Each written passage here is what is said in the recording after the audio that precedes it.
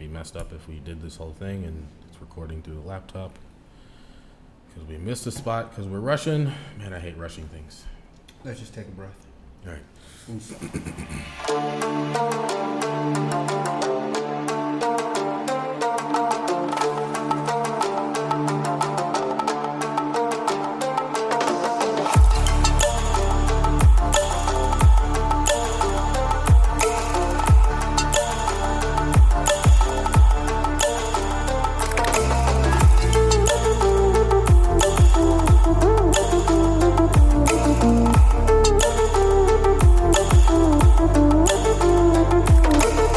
Welcome to the Not Done Podcast.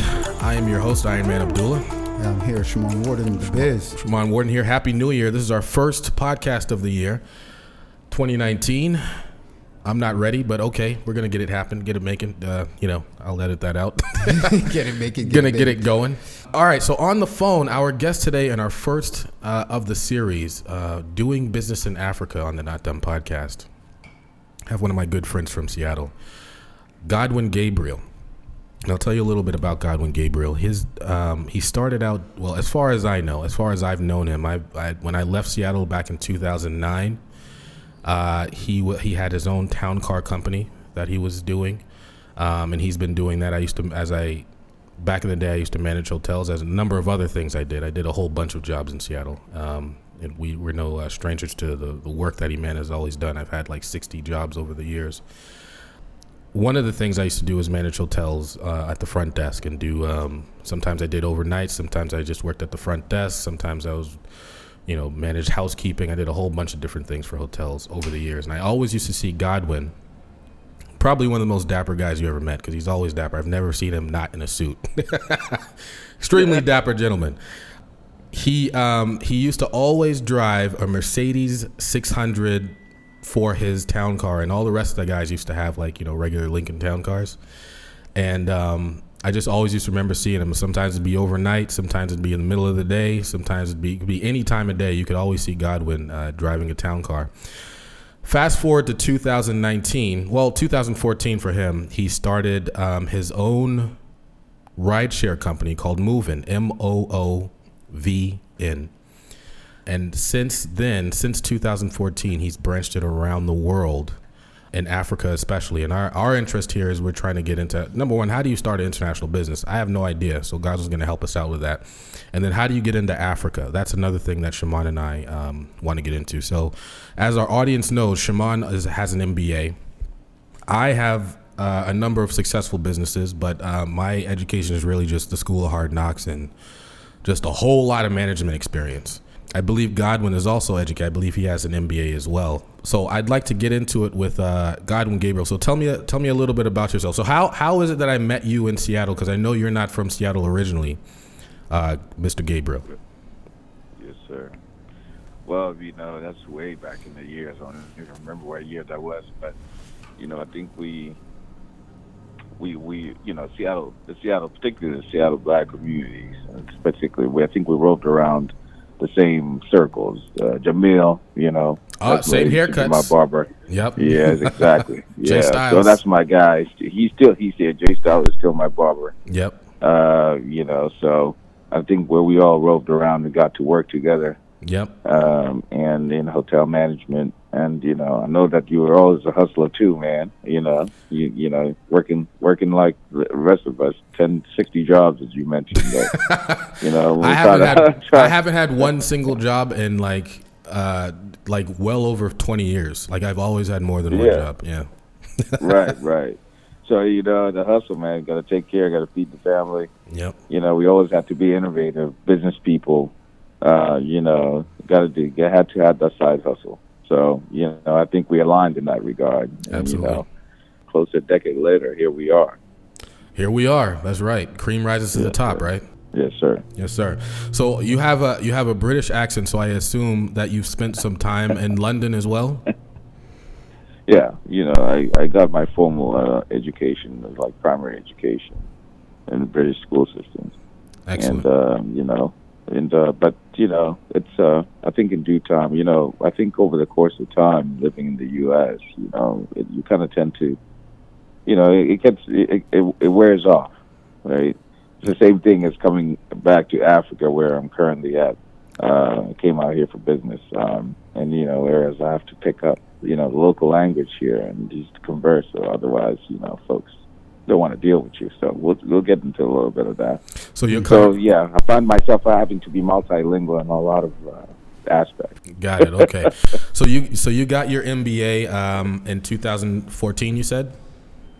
Correct. Okay. Correct. So what? Graduated June 2014. So what made you want to get into the rideshare business? Starting. So you started in Seattle? I started in Seattle. Correct. Okay. The journey in itself was very complex. When we did a live consulting project for Microsoft, and I was chosen by the team, by the MBA team, to be the project lead, the project manager. I managed teams of Asian students, American students, etc. in my in my cohort, and we did this live where we were liaising with tech teams in India and China, and trying to solve some of Microsoft's challenges and promoting some of their software. But it was like one of those things. Is like, wow, software in technology is super vast. The applications of it and all that kind of stuff, and solving the future and all that kind of stuff. I caught a lot of interest in it, and I was like, what can I do? I've always considered myself as that. The boat had long sailed past me in terms of technology. So I was just, I always considered myself as probably more so just a consumer of technology and not a maker of technology.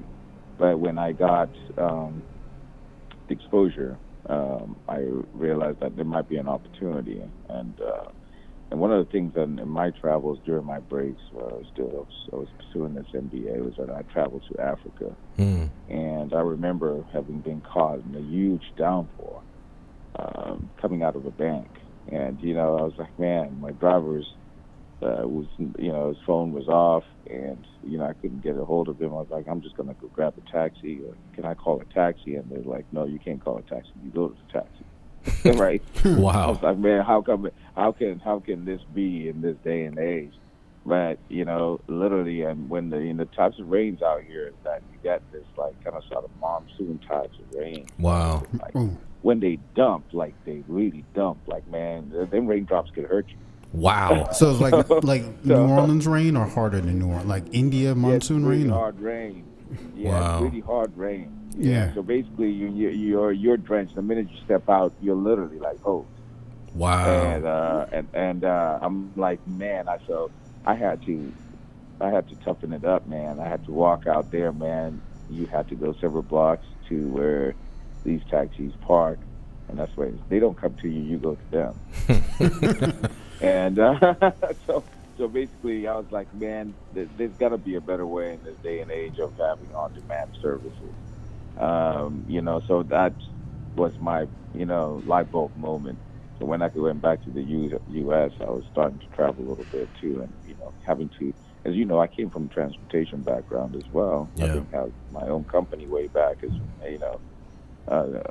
you mentioned earlier. Yeah. I've always been in the transportation circle. I've always had relationships. Actually, if I were to go back in time a little bit, during the time you and I knew each other, is that my first concept in working on hotels and such, I also noticed that there was opportunities around transportation. Absolutely. I realized a lot of folks who were checking in these hotels had, were in need of rental cars, etc. These executives traveling, wanting to go meetings. I was like, can I bridge this whole rental car and town car world into one thing where, a concept where somebody wants to get a car, but they don't want to drive it, right? Yeah. They want to stunt, right? Yeah. Get out the back. They want to go out there. Yeah. They want to just go out and win that business without having to deal with, like, man, I have to go get this rental car and drive it around myself. Yeah. So I said, I got drivers, got a couple of cars. I went to one of the hotels I remember, it was a Sheraton. And I was like, man, and it's like they asked me how many cars I had, and I told them, man, I have 7. like I was fronting. Yeah, like, you got to do that sometimes, man. You got to do that sometimes. Exactly. Yeah. So get the contract, bro. But yeah, exactly. Got the contract. It's like, well, show me the other car, and I brought him the second car. I only had 2 cars. Yeah, this is the whole fleet. You got to do what you got to do, bro. Yeah, exactly. So Yeah. I had only 2 Mercedes Benzes, and I just had one other car to show up, and we're ready. Yeah, And we're given the opportunity, and from there on, we grew the fleet to almost like it was like 28 cars or something. Oh man, like that. But that's serious. yeah, so at that time, I was still relatively young in the business world. Yeah, no business plan whatsoever. Yeah. And these are the hard lessons in life that you learn. Oh man. Not having to, you have employees, you have a fancy office in downtown, you have overhead costs, you're running luxury cars to the ground. Yeah. I know y'all was beating up some cars, huh? Yeah. Exactly, exactly. Yeah.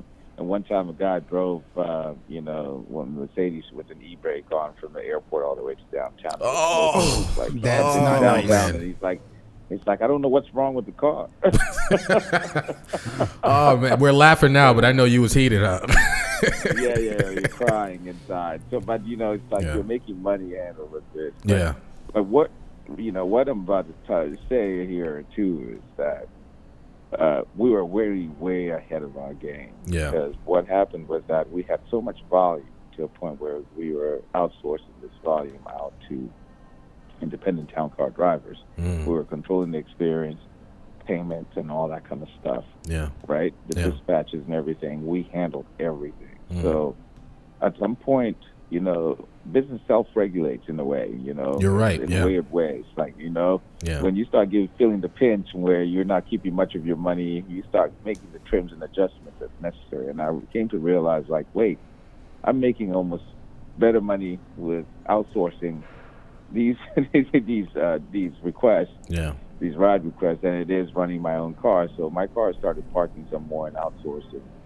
It happened to became the central focus of the business, to a point where as I started, obviously, selling a lot of these vehicles and trimming them down to just literally a fleet of 5 cars. Yeah. The rest of the stuff was outsourced. But you think about it conceptually, is that we were the Uber of our times. We were the moving ahead of the times. We were doing all this stuff. Yeah. Wow. And outsourcing with very zero. And to a point, I only was left with only 2 cars. So I was doing back to the beginning. I was doing this way back to the very beginning. Yeah, exactly. And whereas I was much more profitable. Yeah. And I became very super profitable to a point where I got bought out by a local independent operator just right before the recession hit. Wow. And unfortunately, they filed for bankruptcy. But I came out, man, and that's really was like, it was a learning experience for me. But fast forward when Uber came into the market, everything was like, I remember having one of the town car drivers telling me about this whole concept of app-based services. And I remember my business partner at that time, we had talked about saying, hey, we could have remained in the game and had like a sort of like a call center or something like a web app where people can just book rides and we just automate the process. Yeah. We were like thinking about it in the same lines, and here comes this company called Uber, and they do exactly that. And I remember me and my business partner would meet up for lunch sometimes, and we would say, man, it's like if only we're stuck around for a little bit. Yeah. And we always felt like we had missed out on that opportunity, and somebody else has come in and snatched that idea. Yeah. But, so I'm kind of sort of giving you a little bit of a background, and fast forward is like, here I am having, at the tail end of my MBA. Yeah. I'm hearing my drivers that I used to, help me with the volume back in the days, because I kept these relationships very closely over time. And I was like, man, we're getting killed out here, man. I wish you were around. We're getting killed out here. Yeah. So you're hearing that constant cry. You're traveling to Africa where it's like, man, can I get a ride? Can I request a ride? Yeah. Can I have an app-based service? You don't get any of that. So I'm like, there might be an opportunity. So we've there heard might be an opportunity here. We've heard this from another interview. I don't know if you heard our other interview with Chike Ikebu. He's running for president of Nigeria, and he said there's a huge need for just almost literally any industry you can think of in Africa, over there? Because it's just absolutely. like it just doesn't exist, or it's extremely subpar, you know? Absolutely, and I'll get to that. And what brings me out here right now is I'm calling literally from Tanzania. Yeah. You know, so, but, you know, fast forward as far as getting, you know, this idea, the light bulb moment. I was like, you know, can I create an app? It's like, okay, the first thing was like, let me just get somebody who knows, who's a software developer and can create this app, and I'll just lead the business side, right? And you know, with sites, of course, in the U.S. and Africa. You know, and it wasn't as easy as just jumping into this market. And I got laughed at. I remember folks are asking me questions like, you know, at that time, of course, Uber was valued at $90 billion. And it's like, you know, you're coming out here with your, you know, with your dreamy self and just trying to come up into a space where big players are playing. Yeah. But I was like, I was on a mission. But, you know, and I think the more and more rejection that was just going to arm me with an idea is like, well, how hard can it be to be able to put this thing together myself?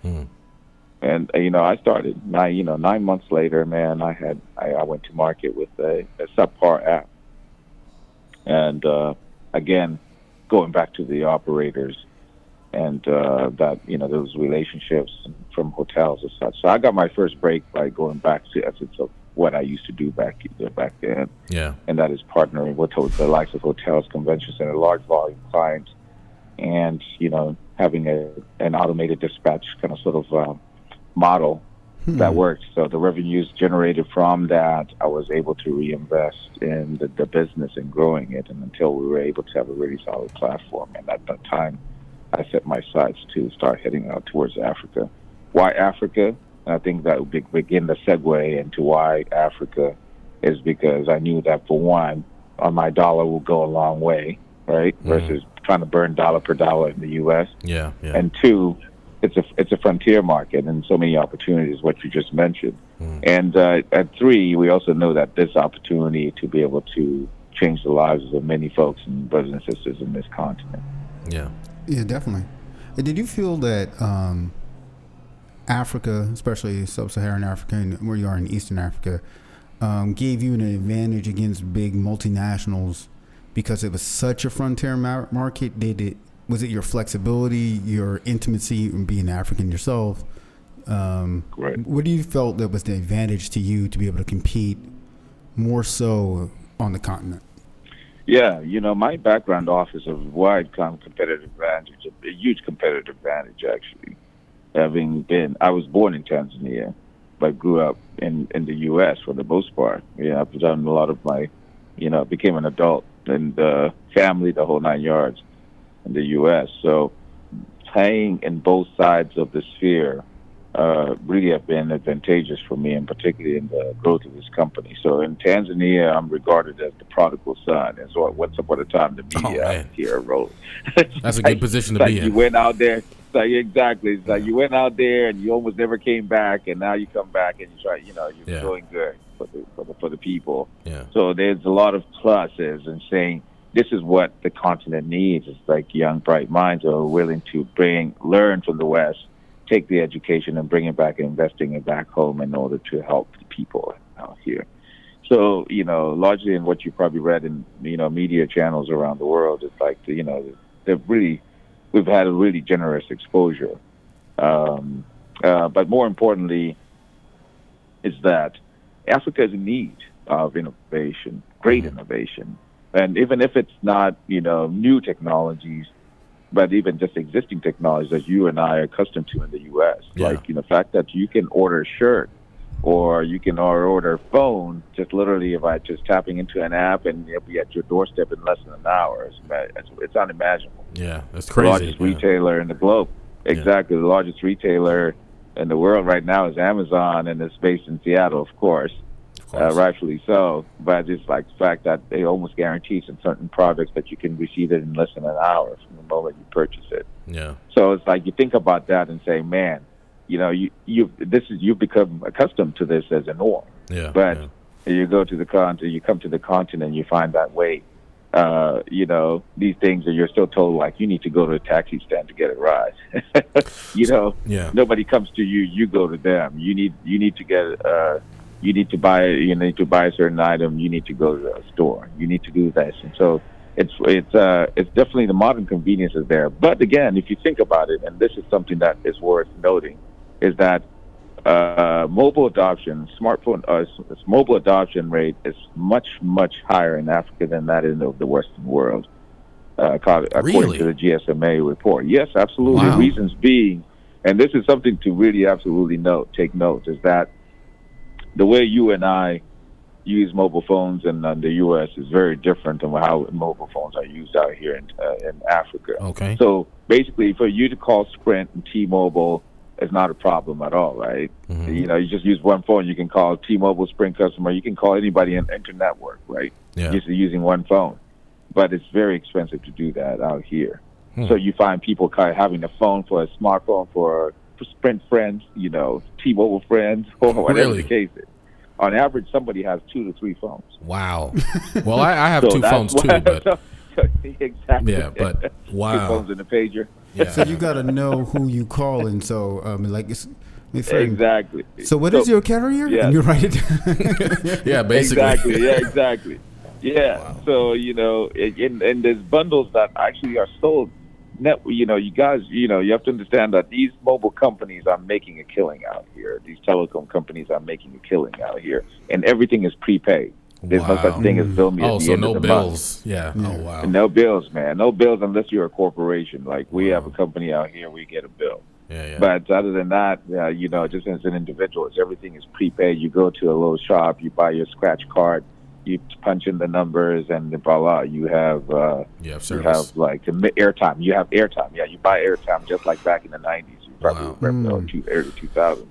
And data is the same way. You buy data based on bundles. You know, scratch a little card and you top up your data. Hey, Godwin, quick question. You know, They're being silly. Have you ever seen? Is there any stories like people breaking up because like, look, I'm on AT&T and you're on T-Mobile. It's just not going to work.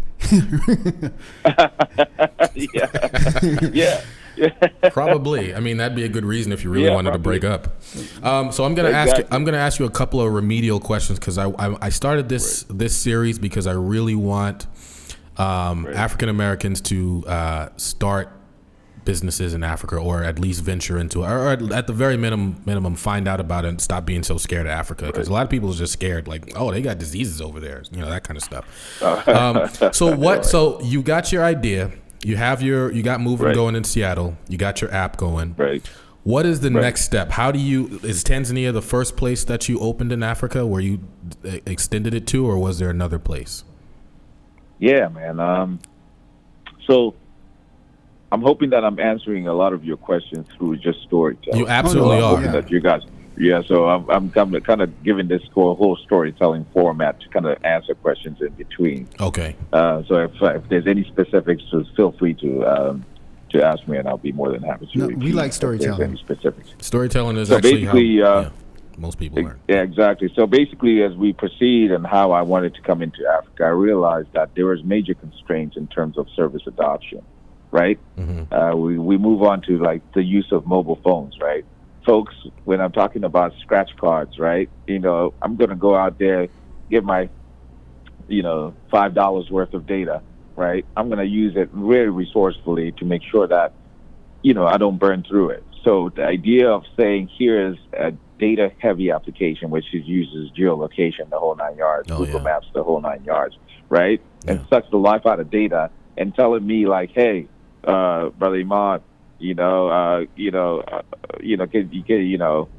my app, can you download it so you can request a ride from the guy just down the street. It's like, hell no, I'm not going to do that, right? There's no way I'm going to do that. Yeah.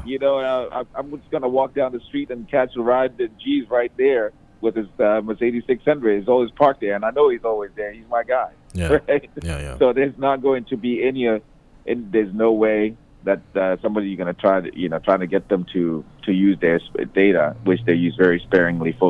Funny thing is that data, the number one data usage channel is Facebook and Instagram. So folks are oh wow, so they got the data for that. Yeah. Just the data for that, man. Yeah. So nothing else in terms of value-added services, and say, Yeah. hey, I'm using my data to access XYZ or news, whatever the case is. So we knew that we were facing an uphill battle in terms of trying to convince users to adopt our platform and our concept, and we had to go around it. So quick thinking was like, these telecoms control the data, right? Yeah. What if we partnered with the leading telecom company, and through this partnership, they whitelist our app, and where it becomes free of use Brilliant. to the user, so Yeah. that way they are, you lower the barrier to entry, and the barrier in terms of adoption barrier. Yeah. So we jogged that relationship, and they were very responsive to it. And then in 2017, we partnered with Vodacom, leading Wow. mobile telecom company, a subsidiary of Vodafone. And through this partnership, they're in 18 countries, 40 cities. We're able to get our app whitelisted. And now you've limited the excuse for users to say, hey, well, so as long as they're on the Vodacom network, they're using our app for free of data use charges for them. That's brilliant. So that was one of the mechanisms where we were able to enter the market.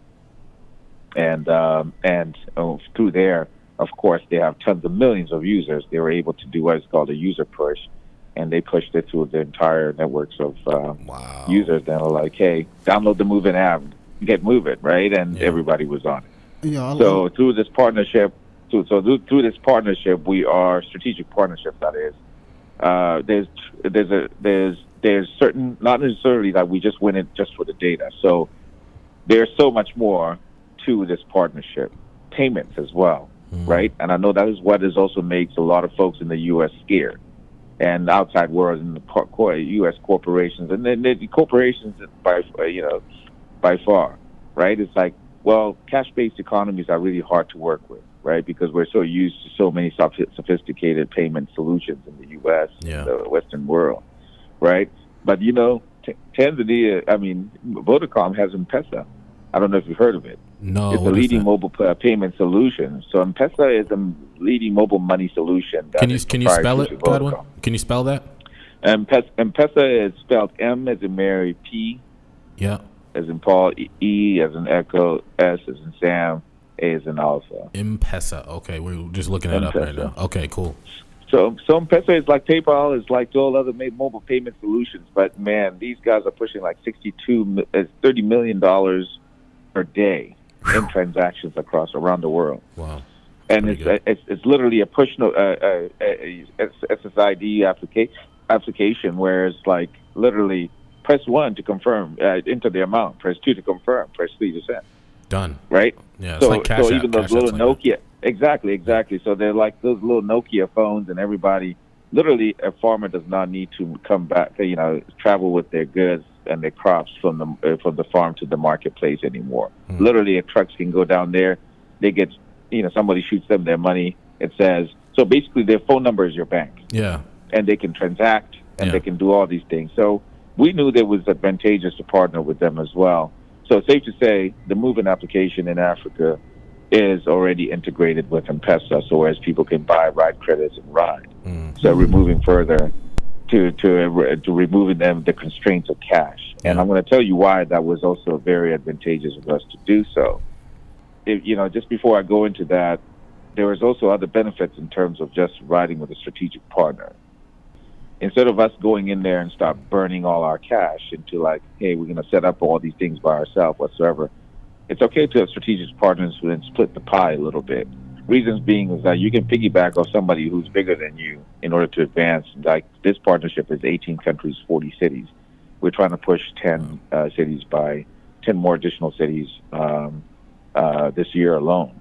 So that helps us scale faster, right? With and splitting the risk and the cost factor as well, while continuing to split the pie. So these are the many ways that you can enter Africa, and I'm just continuously storytelling here to kind of give highlight some of the ways. It's working. Some of the ways that companies or people who are interested in doing business can find ways to do business in Africa. But with just the overall scope of this partnership in itself is that it's allowed us to do a lot of things. And then when we sat down, we looked at it and said, well, we have by 2020, we are projecting that we're going to have 40,000 operators on our platform across the African cities.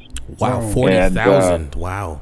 40,000. Man, And, you know, and I said, what else can we do, right? Are we just going to just be trying to push rides, right? Yeah. Or are we going to look into other means and of business? So at the very beginning of it all, man, moving has been my vision from the onset. Was like, I didn't want it to just be a platform, just transportation platform and alone.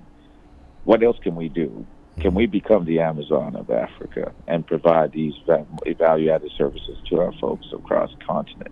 We have a trifold agenda, and our trifold agenda is moving people, enabling commerce, and changing lives. Man, I'm in that's a great Africa tag. right now. Yeah. Exactly. So I'm in Africa right now. It's also usually on my signature line and companies' signature lines. Man, this is always a constant reminder of where we're going. So the moving people piece is already full in effect.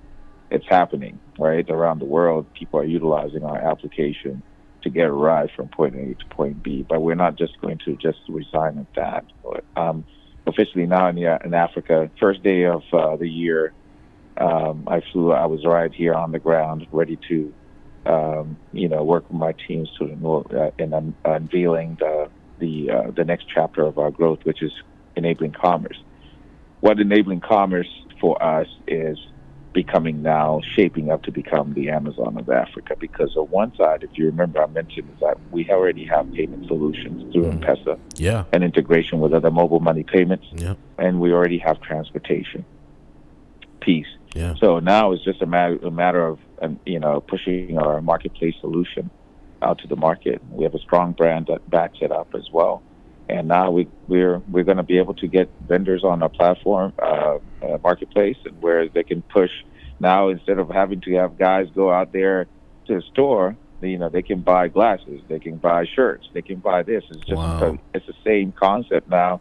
Whereas the moving wallet, what is called a moving wallet, you can top it up with whatever mobile payments that you have and buy the goods, right? Because now you have credit and you buy these goods, and then it just, and shipment is fulfilled by moving. I was just going to say that. You could use them to do deliveries. Yeah, exactly. Exactly. Move and deliver. Brilliant. So it calls upon the moving. Yeah, exactly. No. It calls upon the moving API and says, okay, do you want to have this delivery done today? On demand, which is just similar of just you requesting an on-demand ride, or ride later, which is also another feature on the Moving application right now, where you can schedule a ride up to a month in advance. So, it's just a matter of scheduling what time, day you want, and so driver gets dispatched and go pick it up. So, I think we're ready. We're ready for this chapter. I'm very excited. Actually, this is the first time I'm speaking of it in public. Wow! I'm honored. It's been under wraps. Yeah. And I think this is our first time that we're talking about it. It's been kind of hush hush as we're, because the landscape is very competitive. But I think we are very confident right now that we are ready to take upon this major challenge and growth opportunity. Godwin, can I just highlight to people? You just said so much amazing stuff right there. I heard that you took your business understanding, your cultural, because you're from Tanzania, you know the area, and you found the links that were similar to Amazon, similar to Uber, similar to mobile pays, and you came up and you linked it together. So another company would have to come in there. They would do like you basically stitched together a whole bunch of ideas and made his own unique. Yeah. So they would be doing like a case study, and then they would come and do some basic research. Exactly. And you're like, I understand this culturally. I understand the business climate. Exactly. Yeah. I know what I could do to make some connections here to get them to a couple of steps. That's phenomenal. That's phenomenal. So let me ask you: Does Uber or Amazon or Lyft have any presence in the areas where you are in Africa, or no? Yeah. Yes, actually, we're giving Uber a run for their money right now. Nice. In Africa. Yeah, they actually so much that they hate us out here. That's we're a not good going sign. Everything we do, we just shock and awe. We just launched a campaign just yesterday, actually. Yeah. And for the first time, we launched the same things. You've probably seen the Uber cars. I don't know where you guys are located right now. We're in Boston. You've probably seen those little... Yeah, so there you go. I don't know. In Seattle, they have the Uber cars, whatever. They have that little light thing, right? Or Lyft cars, right? They have the little pink glowing light. Yeah, in the front of the car. Yeah. in the front of the car. Yeah. So, well, moving cars have those in Seattle too. But I was like, man, I'm gonna take this to Africa too, and because there's no such thing out here, right? And wow. so little things like that. Yeah. I brought, when I touched down, man, the whole shipment of them came with me. Oh, and man. all of a sudden, man, they're all stuck up on these streets right now, and then. Man, you're killing the game, son. I'm killing the game. So walking around and like you're passing by a nightclub and all these lights because they're auto that when it becomes dark they light up. And there's the talk of the town right now. So Uber is tripping right now. You know they're salty, bro. What the hell is going on? They're salty, like, bro. These guys are just. It's like. I'm like P. Diddy out here. Can't stop, won't stop. That's funny, man. Man, dude.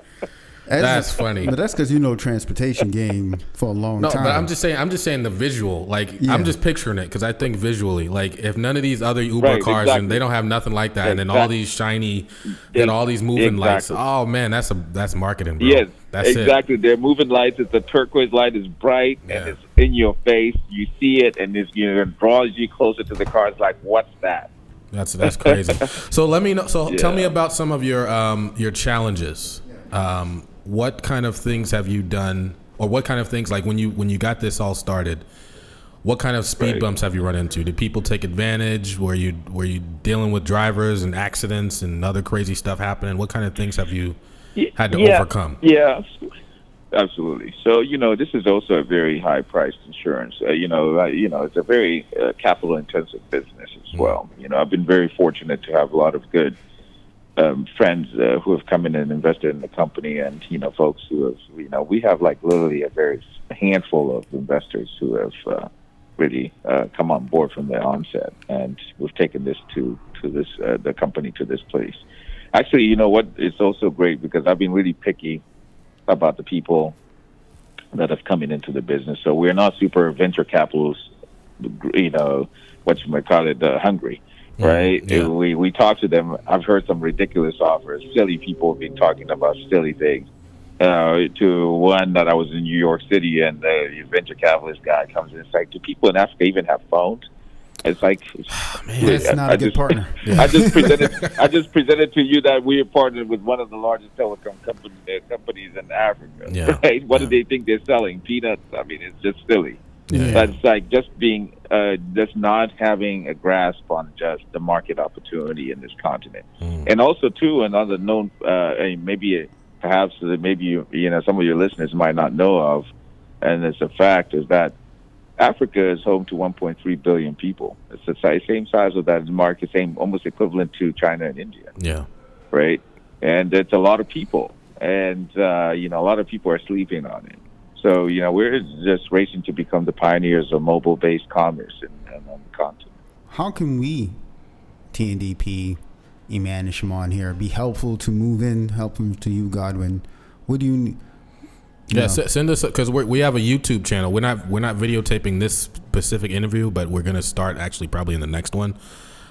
Send us some T-shirts and we'll wear them on our YouTube channel, and we'll so man, absolutely, man. Yeah. I'll definitely ship you guys some. Yeah, come on, just send me your address. We'll ship you some. I'll text it to you. Sizes you want. Absolutely, yeah, man. And we need to put a word out there. And I think this is the first time that one of the things that we want to do actually, and doing it very differently, is that movement it was built in an organic fashion, right? It's a lot of my own money that I put in, my life savings, and everybody thought I was crazy. Yeah. And then going to a point where it's now you build a concept and you start going out there and peddling it and whatsoever in the marketplace. And to a point where it's got my first investor, second investor, third investor on board. So basically, by the time we grew and to a point where we've grown right about now, we are super, super organic. The company probably right about now sits at probably roughly around 75% organic, which allows us to really flex a lot in terms of our model and still be profitable. So one of the things that I've been toiling around, and what we've been toiling around, is like we want to be able to have a community kind of sort of based funding structure if possible, whereas people can buy into the concept. You got some bread, and because somebody, people want to invest and move in, and we want to be able to allow people to do so instead of just being just delegated. We are also actually just recently in Tanzania, we launched a a campaign around drivers reinvesting into the company as well, and giving the opportunity so that they can also share revenue sharing. I love that idea. Profit sharing. Yeah, And I built Move In, and what I always proudly say is that Move In has become kind of sort of a stepping stone for a lot of people to make it.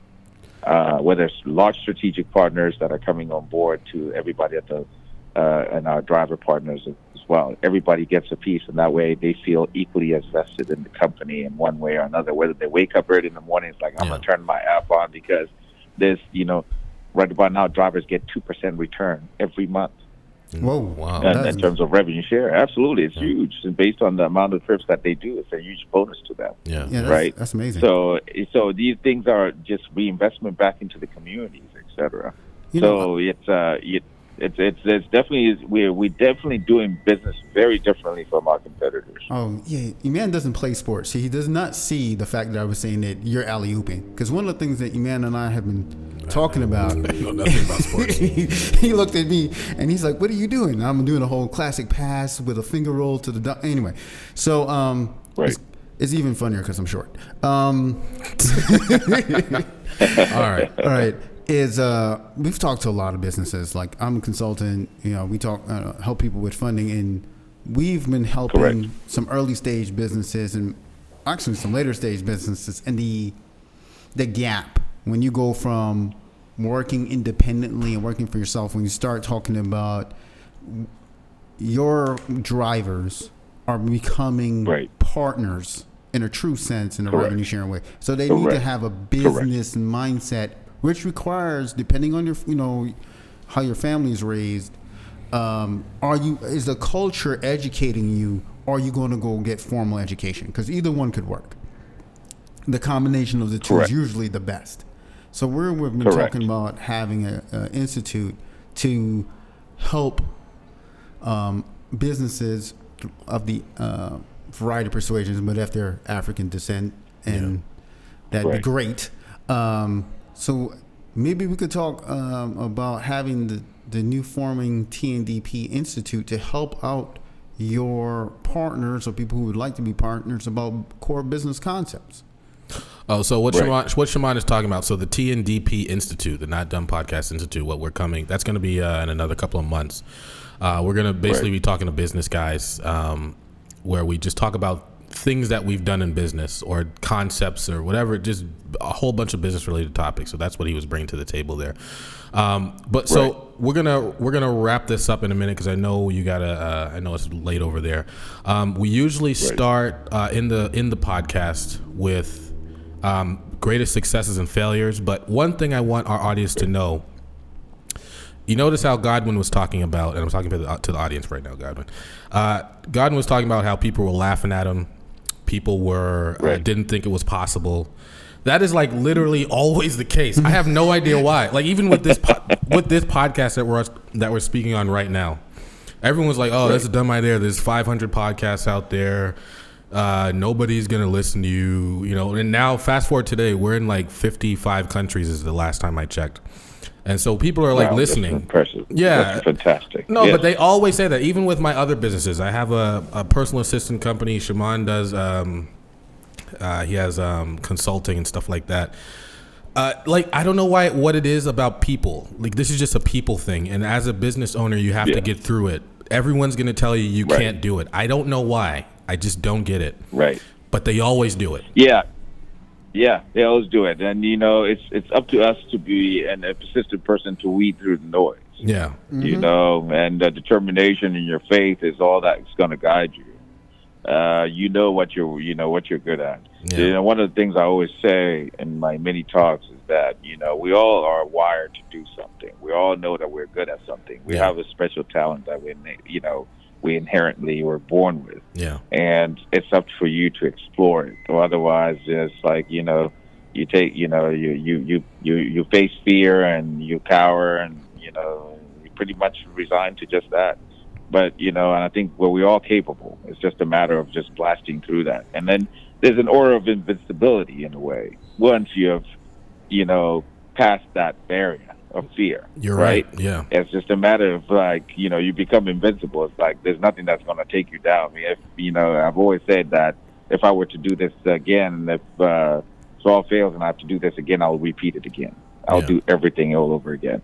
So it becomes like it's what is powering us. It is. And you know, just the idea, just the fact that hey, yeah, there might be a million podcasts out there, but there's no podcast like yours. They're not us. Right? No. Exactly. Yours is unique, right? Yeah. Every one of them is unique. It's just a matter of how you push it out there and you market it out there, and you know, here we are, you know. And one of the things I also say too is that it's easy to say, well, you know, all these people is like, oh, well, who's laughing now, whatever the case is, right? Mm-hmm. But it's not so much about that to me. I always say that the people that I actually really absolutely appreciate the most are the people who said no to me, because, and then the people who just literally kind of shut me out. Because the reason being is that it forced me to go outside of my comfort zone. You're right. Yeah. And you know, they forced me to come out of my comfort zone. It's like, well, I don't know technology, right? I don't know how to code. I do not know how to speak the language of technology. Now I got to learn it.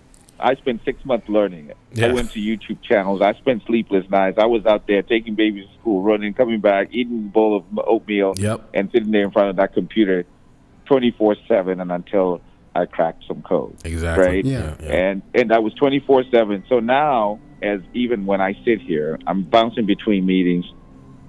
Sometimes I put in a hat of a project manager, technical project manager, and devs are calling me and they're like, well, I'm faced with this such and such situation and whatsoever, and I'm giving them like, hey, have you tried this? Have you tried this? Have you tried this? And it's like, boom, they get it done, and we cut the timeline short.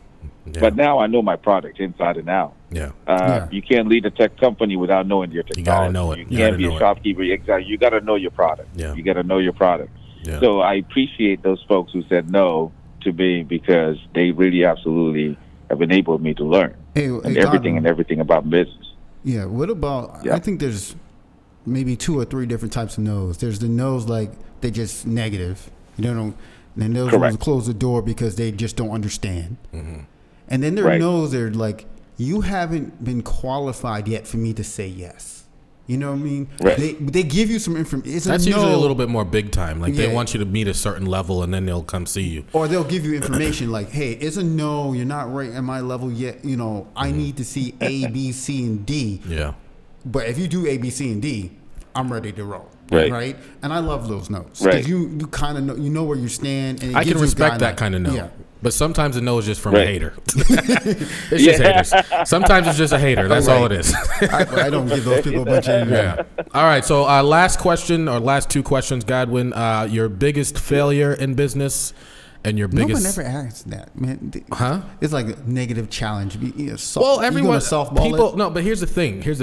People need to realize that there is failure in business. A lot of failure. It's true. I've failed. I failed so much. Remarkably. So, Godwin, your biggest failure, and I would assume that moving is probably your biggest success. Well, my biggest failure, I would say by far, was I've had a lot of failures in life. So one of the things is that actually moving, I failed once. I failed once with moving, actually, and that's actually around the time I was building this, man. I had put in all my money in there, man. It was a scary place, man. And this is a scary place. So you're putting all your 401k and everything in it, man. And man, my lady at home, she's freaking out. Oh man, the wife pressure. Oh man, I've been there, man. That is all. Yeah, and that trust factor is eroding. Mm-hmm. And now I have an MBA, and you guys are probably the second channel that I've ever shared this publicly with the exception of the UW magazine, alumni magazine that I recently shared the story with, which is probably still unpublished. But I actually, armed with an MBA degree, and in the between having invested all this money into this concept, moving concept, man, I went all the way and just completely went down to zero. And absolutely. And I still had not taken off, man. And it was a scary time. And no job leads were coming through. I was being passed off for job opportunities and making even less than what I used to earn going into the MBA. Mm-hmm. So man, it was actually a very dark time. Yeah. So I took upon forging my resume and saying that I had a high school degree, and and went to work for a factory with my exec MBA up north. Man, that's Seattle. humbling, man. That's humbling. Yeah, that's humbling. So I worked in a factory for 6 months and trying to just making sure that I can provide food for my kids, roof on top of their head, and $18 an hour, man. And here I am, man. I had to eat that humble pie. So listen, all the while it's trying to. You're in good company. Yeah. Shaman and I have both been there, and I think a lot of business owners have been there. You do what you got to do. I call it getting hit in the mouth. You do what you got to do. You do what you got to do, bro. So I punched in, punched out, man. Yeah. Reported to work on time. Yeah. I was working, man, and everybody was saying, man, there's something about you that is really. We can't think. We can't. You didn't go there in a suit, did you? Was you in a suit? What's happening? It's like you're too good for this place. But it's like, man, I'm still the guy who's sitting out there, man. Breaking bread with these guys, and 6 months, man. I joined them until I was able to get this thing off the ground and start going out there and start remarketing it aggressively. And by the time I got my first dollar, So I experienced failure, and it was a dark time. Yeah. But I kept my head up. So, and again, the lesson in all is that keep going, right? And keep that's going, why bro. I always keep say, going. Exactly, keep going. So that's why you see in my hashtag is like, get moving, keep moving. That's beautiful, bro. That's beautiful. No, we have all been there, man. We haven't always I am not a rich man. I know people think I'm balling out of my mind, but I'm not. I got like 38 kids, Godwin. I really do. No, I got 7. I got 7, but I mean, even if I was, it all goes to them. Like they all in school and doing all this stuff. They got to look. So trust me, you got to do what you got to do, and if sometimes that means your business isn't cutting it. You got to go out and get a job, bro. I was driving for Lyft for a period of time. I had to do it. There you go. You got to do it. You got to do it. Yeah. All right. You got any final words, Shaman? I just love the story, man. That was a great story, bro. I mean, I think that. I appreciate it, man. No, I mean, it's important. Entrepreneurship is everything. And I think that, we touched on just ways and just inter-Africa strategic partnerships sometimes can be key. Yeah.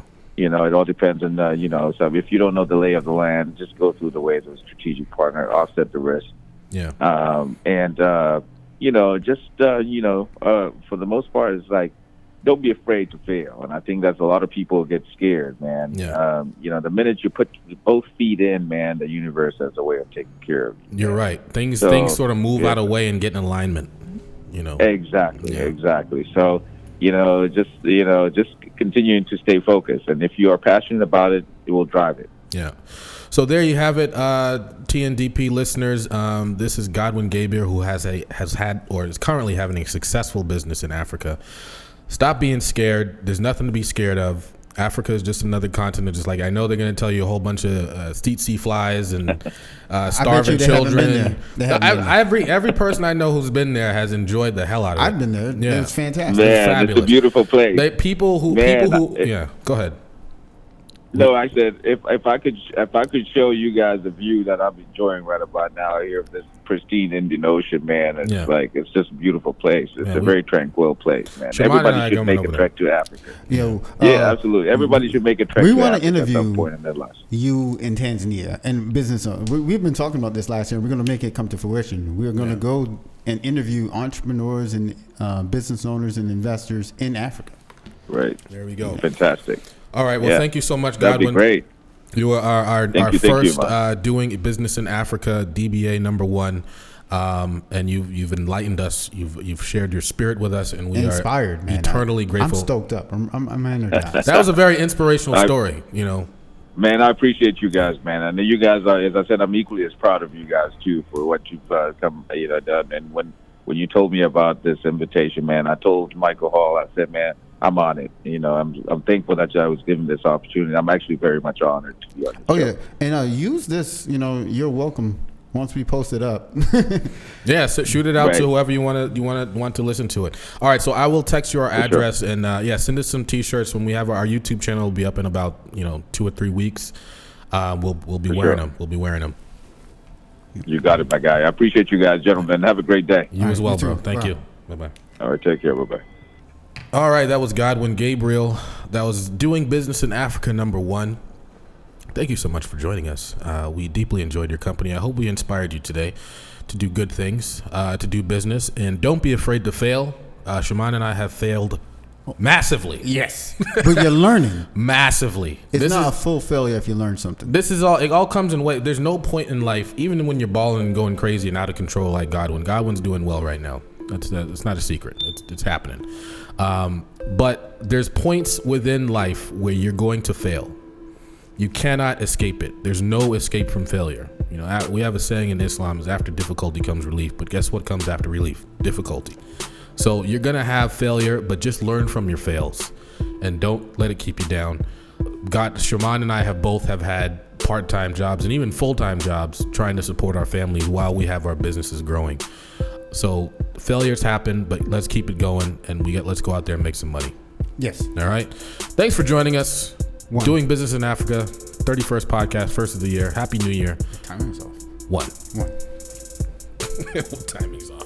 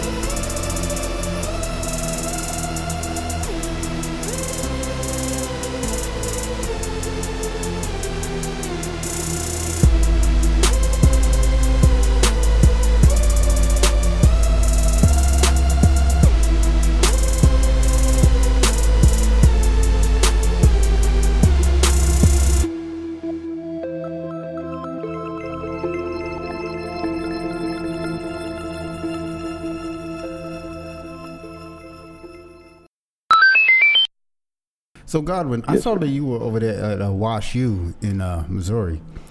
Do you know Dalal Warden? I'm sorry. Did you were there in 2013 to 14?